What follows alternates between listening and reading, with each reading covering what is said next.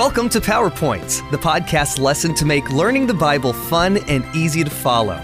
This podcast is based on the GraceLink curriculum for the Junior Sabbath School Bible Study Guide from the General Conference of Seventh-day Adventists.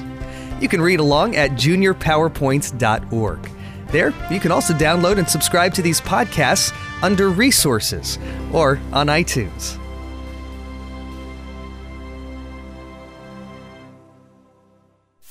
Lesson 3. Found out and forgiven. How did David respond when his sin was exposed? Have you ever asked God to forgive you? What lessons can you find in this story about God's forgiveness? King David in Israel had won the battle with the Ammonites. David had married Bathsheba, and they were going to have a baby. For a while, David thought that he was still the same wise and powerful ruler he had always been. He had covered up his adultery with a murder. Nobody but Joab, Bathsheba, and he seemed to know. David's attempt at covering up his sin was dishonoring God.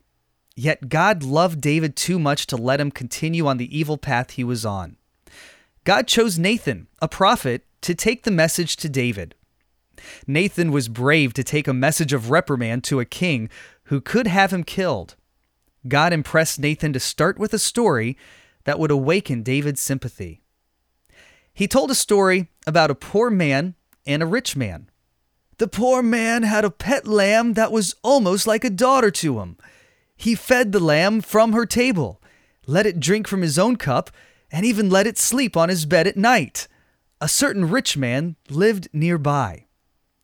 Now a traveler came to the rich man, said Nathan. But the rich man refrained from taking one of his own sheep or cattle to prepare a meal for the traveler who had come to him. Instead, he took the ewe lamb that belonged to the poor man and prepared it for the one who had come to him. 2 Samuel chapter 12, verse 4. As Nathan had hoped, David was angry about the actions of the man in the story. As surely as the Lord lives, the man who did this must die, David proclaimed. He must pay for that lamb 4 times over because he did such a thing and had no pity. Verses 5 and 6. Nathan looked David straight in the eye. You are the man. Verse 7. Then he delivered the message God had sent to David. This is what the Lord says. Out of your own household, I am going to bring calamity on you. Verse 11. David responded the way God had hoped he would. Then David said to Nathan, I have sinned against the Lord. Verse 13. He immediately saw how much his actions had hurt Uriah, Bathsheba, Joab, and all the people of Israel. Most important, he had hurt God, the one who had chosen him and blessed him all these years.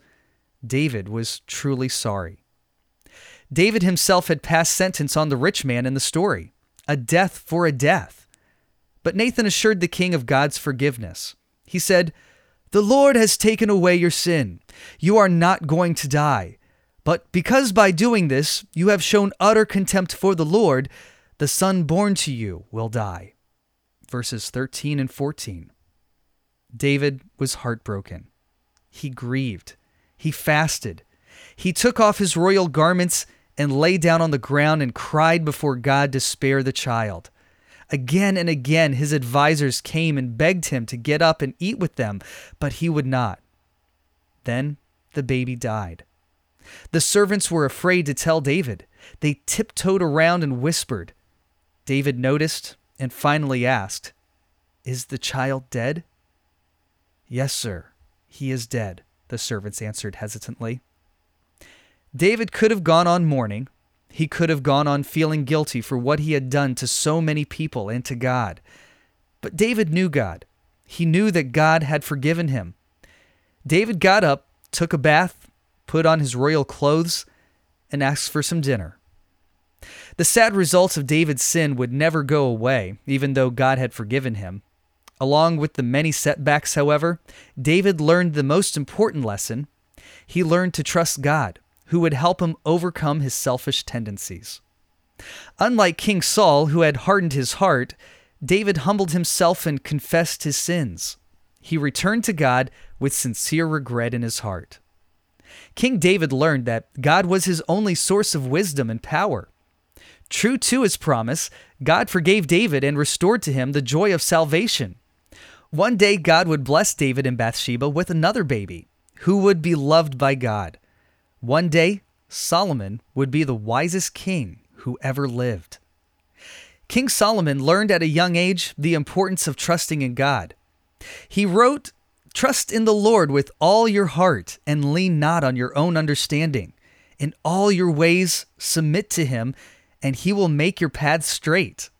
Proverbs chapter 5, verses 5 and 6. David's story serves as an example to us. There is no sin that is insignificant or unknown to God.